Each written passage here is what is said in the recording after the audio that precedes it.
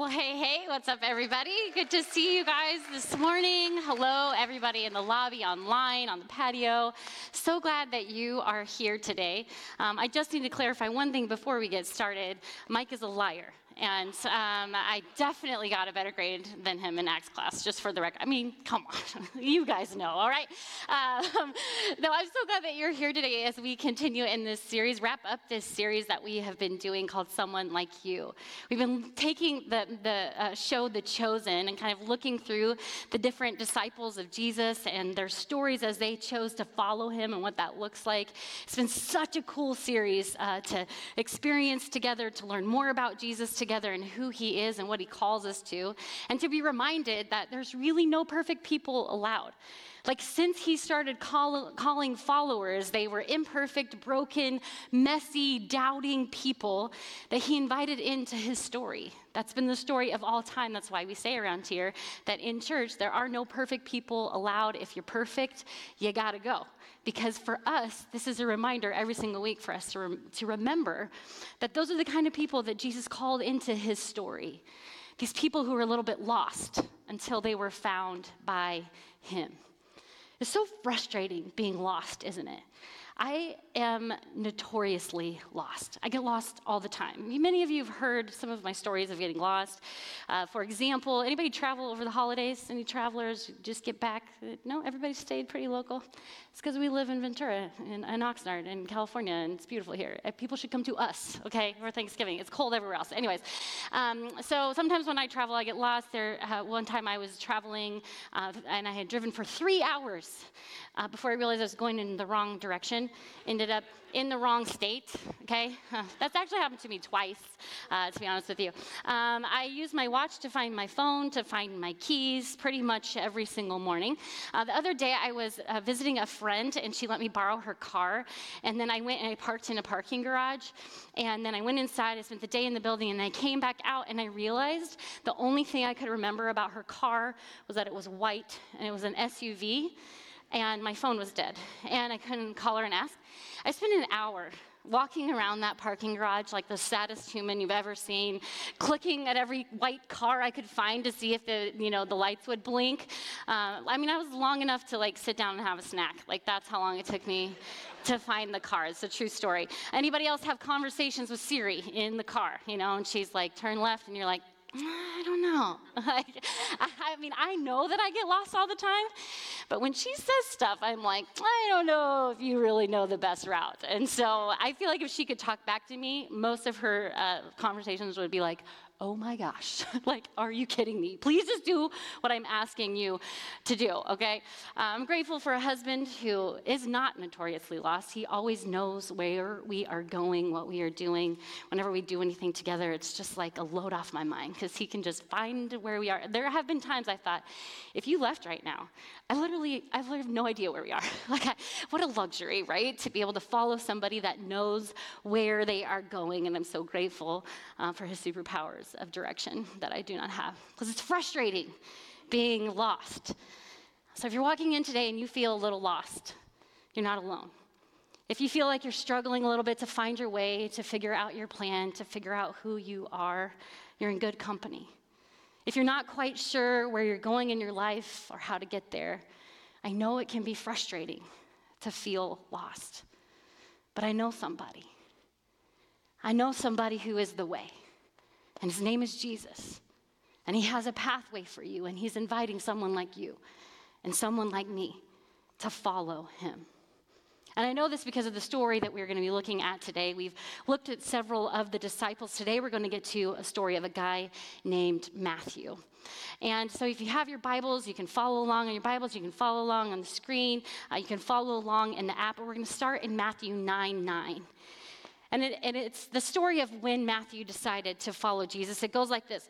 As Jesus went on from there, he saw a man named Matthew sitting in a tax collector's booth. Now, I'm going to stop right here for a second. You maybe have heard us talk about tax collectors before, but it's a very essential part of Matthew's story because it's kind of crazy that he got called to follow Jesus.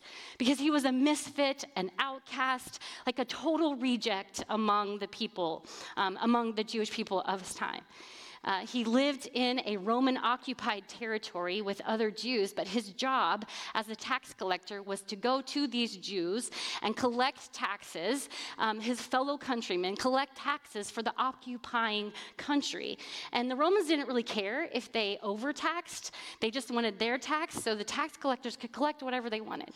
So they often robbed their friends, their neighbors, their family members, and they took more than they actually needed and were actually owed, and they pocketed the money and kept the money for themselves. So they were basically just like the worst. Most references in the Gospels even say like tax collectors and sinners, because I think that sinners are like, don't put me in that group, okay? Like I'm a sinner, but I ain't a tax collector, you know? Tax collectors were educated, they could read and write. And what I think is interesting about Matthew's story in particular is that he was from the same region as the disciples. One of the biggest taxes of that time was tax on export-import from sea and land. So one of the biggest people that you would be taxing as a tax collector were fishermen, and most of the disciples were fishermen. So it's a good chance that Matthew was even their personal tax collector, like the ones that he went to and robbed. But here he was, and Jesus has an interaction with him. He says two little words to him in Matthew 9. He just says, "Follow me," he told him. And Matthew got up and followed him. Some quick observations about this moment that I think are pretty cool. See, Matthew wasn't an idiot. He knew how religious people felt about him. He was not expected or expecting to be invited in. And Jesus says these two little words to Matthew, "Follow me." He could have said a lot of other words to him, I think. He could have said, "You're a traitor. You're a disappointment. You're not good enough. You know better. You should have done better," but he doesn't. He says, "Follow me." I bet Matthew was surprised by that. If Jesus said a couple of words to you, what do you think they would be? Do you think you would be surprised by what he asked you? Follow me. Whatever happened in this moment changed Matthew's life forever. It's likely that Matthew was probably wealthy, like he had a lot of esteem within the community among the Romans. He had a lot of privilege, a lot of power. And in this moment, he meets Jesus with these two words. He drops everything, gives up everything in that moment to follow him. He didn't even know who Jesus was or what he was capable of or what he was actually going to do here. And he risked everything to follow.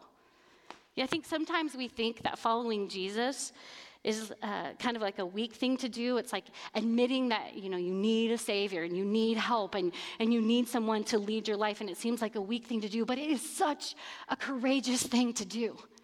He knew he didn't fit in with the other people following Jesus, but he followed anyway. And you know who else knew he didn't fit in with the people following Jesus? The people following Jesus. Matthew was the disciples, not those people. Those people, we sort of all have those people in our lives. My those people might be different than your those people. But in our minds, we have those people who are sort of like, not like those people. Like those people aren't really invited in. But Matthew, he was one of those people for the disciples. I mean, how crazy it is that people who have been invited in would try to keep other people out. It's like such a crazy thing that happened so long ago that we never do anymore, right? But even though Matthew was one of those people for the other disciples, Jesus doesn't care. He doesn't care what his other disciples think about him or how uncomfortable it makes them. He just says, "Follow me." And I love the way that this is portrayed in The Chosen. So take a look at it. I think I've gone something like this. You see the Parthian foot races last night? Darius ran like a gazelle. Jews don't go to foot races. Your old friend Simon himself used to run the wagering tables. We're not friends. Next. Okay, fine. So you did not go to the races? You stay home? I went to see my mother. Ugh, that would put me out, too. She asked when you're going to give her grandchildren? She didn't ask. I thought your parents don't speak to you. I had questions I couldn't ask anyone else. The mother of a son with talent like yours should be proud. She's ashamed that I could use a talent that God gave me against God. Next. You're good at something. You found a way to make a living doing it. It's that simple. Must be nice to live in a world so simply We ordered. live in the same world, Matthew. Next. Besides, what else are you gonna do with a mind like yours?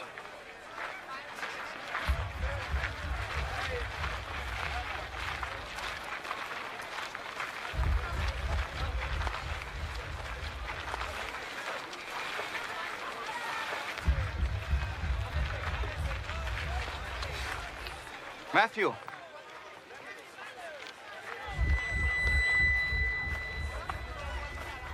Matthew, son of Alphaeus.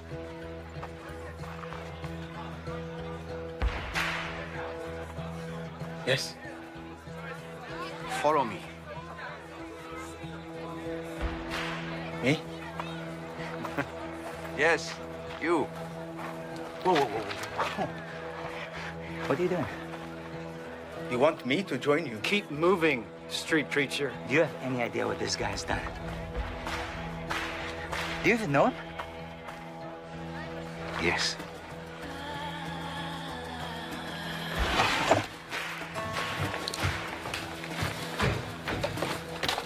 Listen, I said to...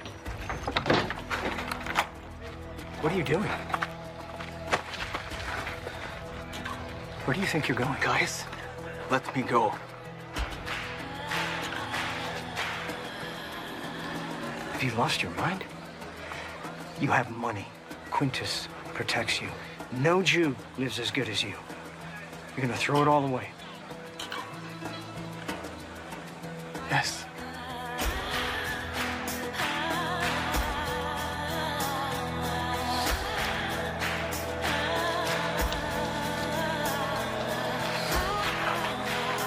I don't get it.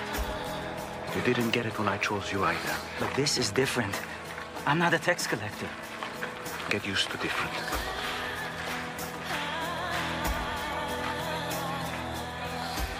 I'm glad we passed by your booth today, Matthew. Yes. Shall we?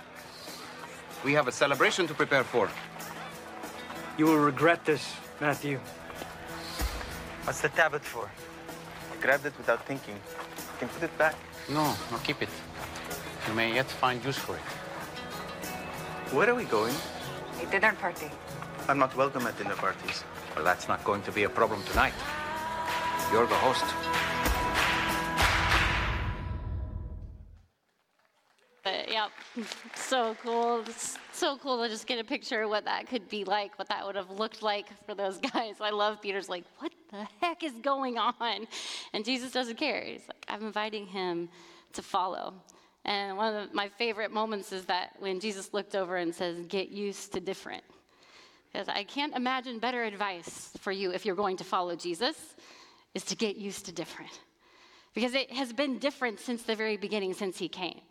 I mean, the second that he showed up, everybody was waiting for the Messiah. They thought he was going to come, and they thought that he was going to conquer Rome, and that he was going to lead this revolution here on earth for a short period of time. But that is not what God was doing at all. He had us in mind in an auditorium 2,000 years later, people who had devoted their lives to follow Jesus and to learn the way. And that is different, but get used to different. They thought that he would show up as a big king, but he showed up as a baby in a manger with a couple of teenage parents as they try to figure out and navigate what it was like to raise the Son of God. Get used to different. Jesus came not as a king on a throne. He came to serve, not to be served, to die so that we could live. It's like, get used to different if you are going to follow Jesus. It was so different. He was so different.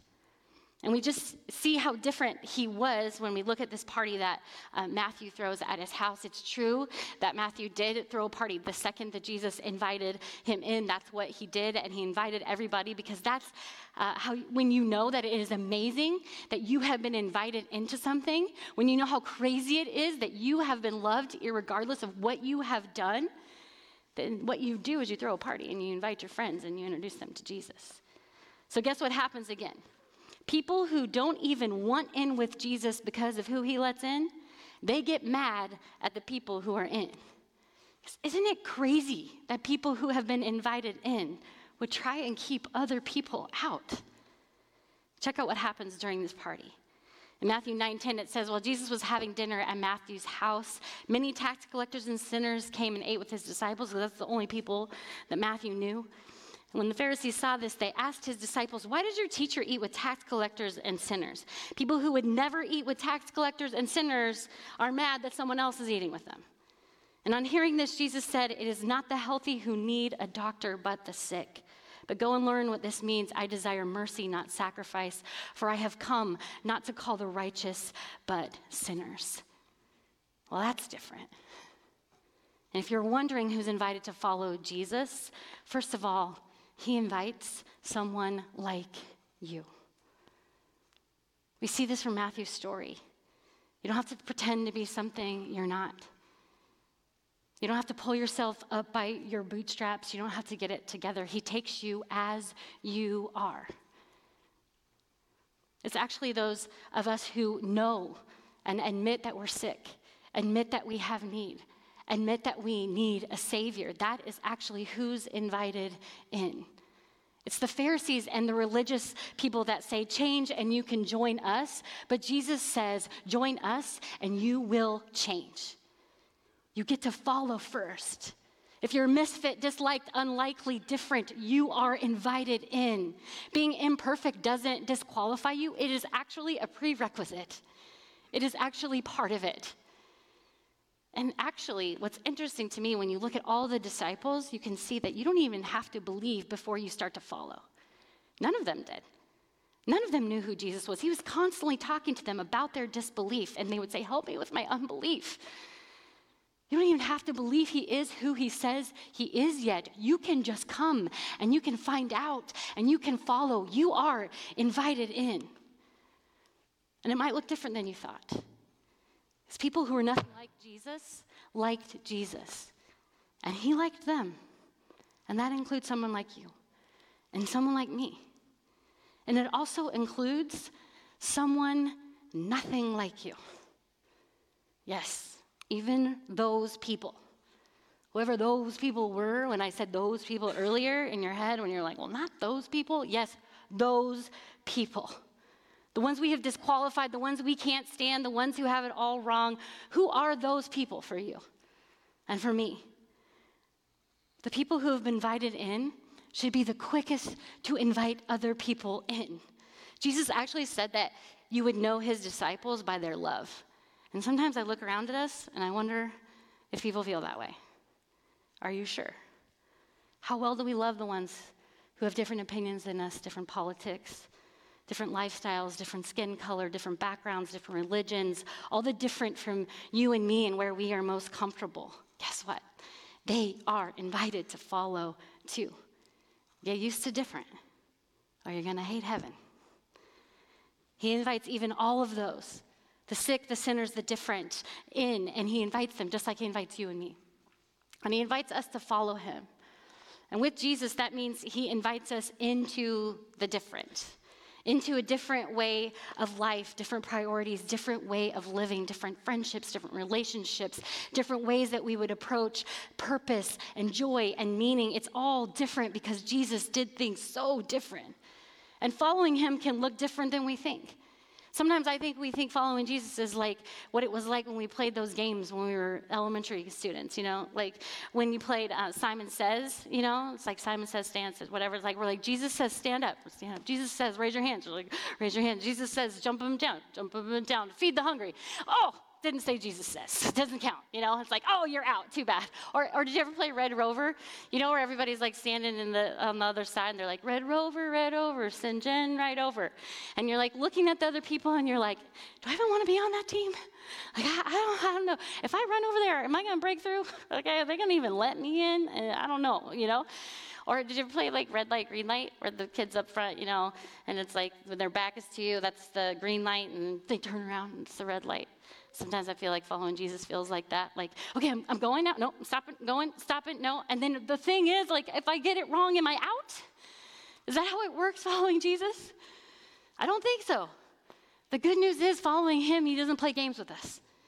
It's not easy, but it's not complicated. He actually sets it up for us so that we can follow him with our lives and do something a little bit different. It's pretty amazing upside down kingdom of God that we're invited into. God isn't playing games. He doesn't make it hard for us to follow. For those of you who are in a 12-step program, you kind of know what it is like to follow something, right? And I think the way that we follow Jesus is very similar to that process. It's like, okay, we surrender to a higher power, something much greater than we are. We have people who surround us that have gone before us and have a little more experience, people behind us who need a little hand up, help out. We follow a big book, follow what it says.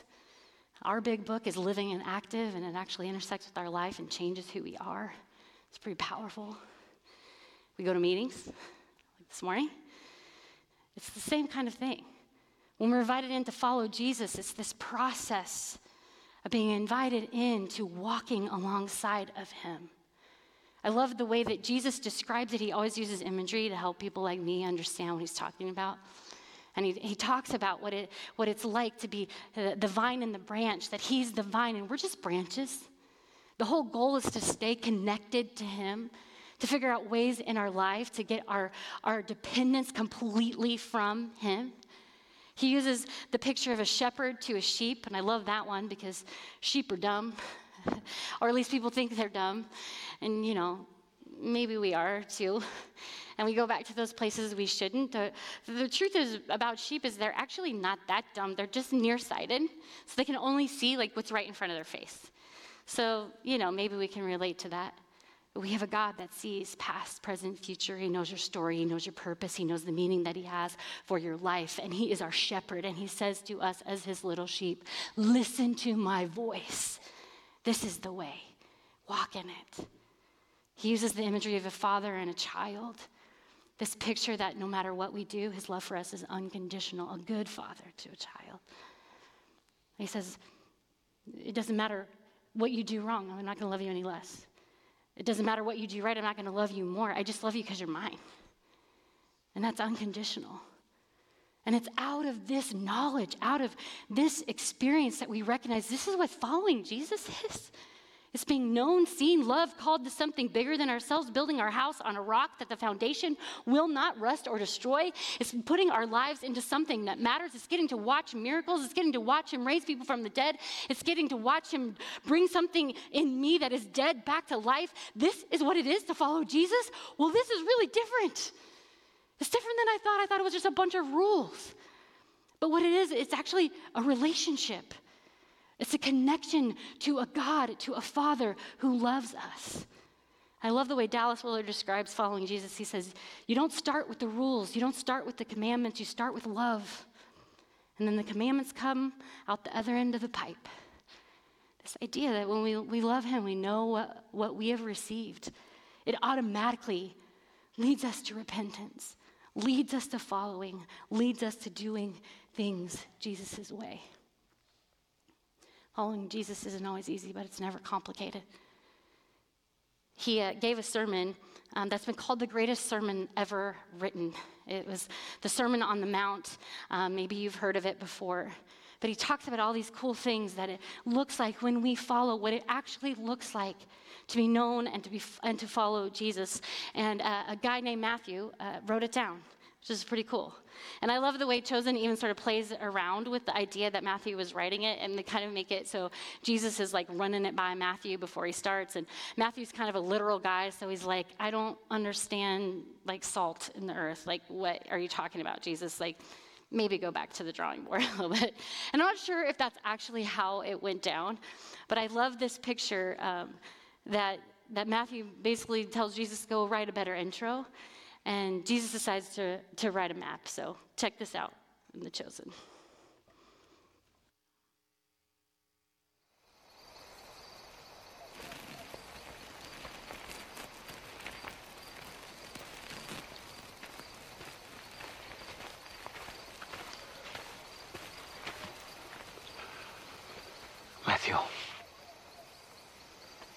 Matthew. Bye-bye. I've got it. The opening? Yes. What is it? A map. A what? What? Directions where people should look to find me. Okay, give me a moment. I'm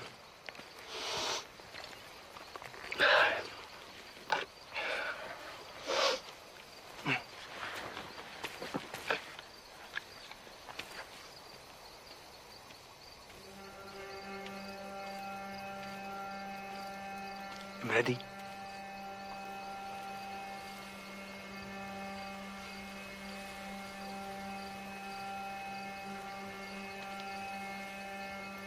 Rabbi? Blessed are the poor in spirit, for theirs is the kingdom of heaven. Blessed are those who mourn, for they shall be comforted. Blessed are the meek, for they shall inherit the earth.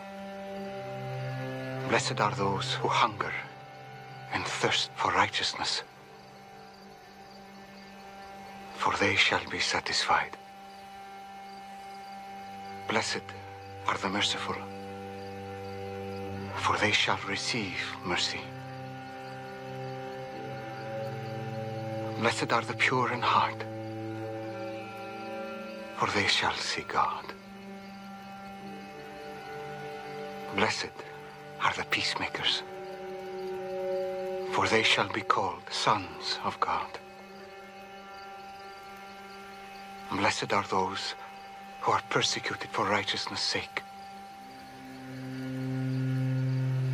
for theirs is the kingdom of heaven.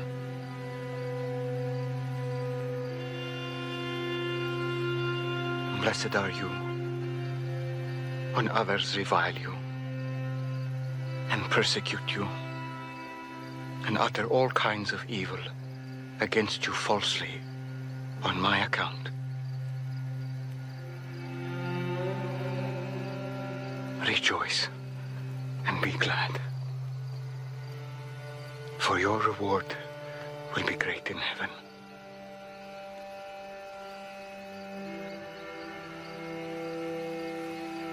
Yes. But how is it the map? If someone wants to find me, those are the groups they should look for.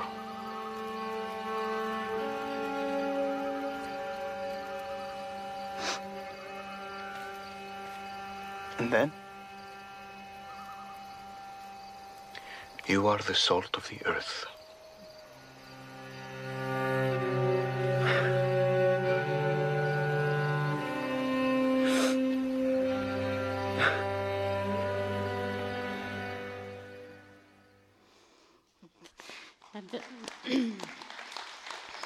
This is the map. Jesus says, follow me, and it includes you, and it includes me. He said, if you need direction, follow me. Looking for purpose, follow me. Stuck in your addiction, follow me. Confused about your identity, follow me. Judgmental of other people, follow me. Hurting, broken, lost, directionless, follow me. When we want to know if there's more to this life, Jesus says, follow me. And when we are following him, we look like love. And then people, those people, have a new way to follow him too. And that's what we get to do together. Let's pray. God, I thank you so much that you let somebody like me in, and that you let people that I would never even imagine that you would let in, you let in. God, there's people in this room that need to hear that today, that regardless of what they've done, how far they've run, wherever they are, how many people have rejected them, that you do not. And so I pray, God, that you just speak to them today, and that they would hear your words, follow me, come on, right this way.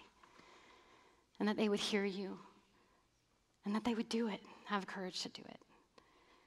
Thank you for the way that you are working and the way that you love us. In Jesus' name.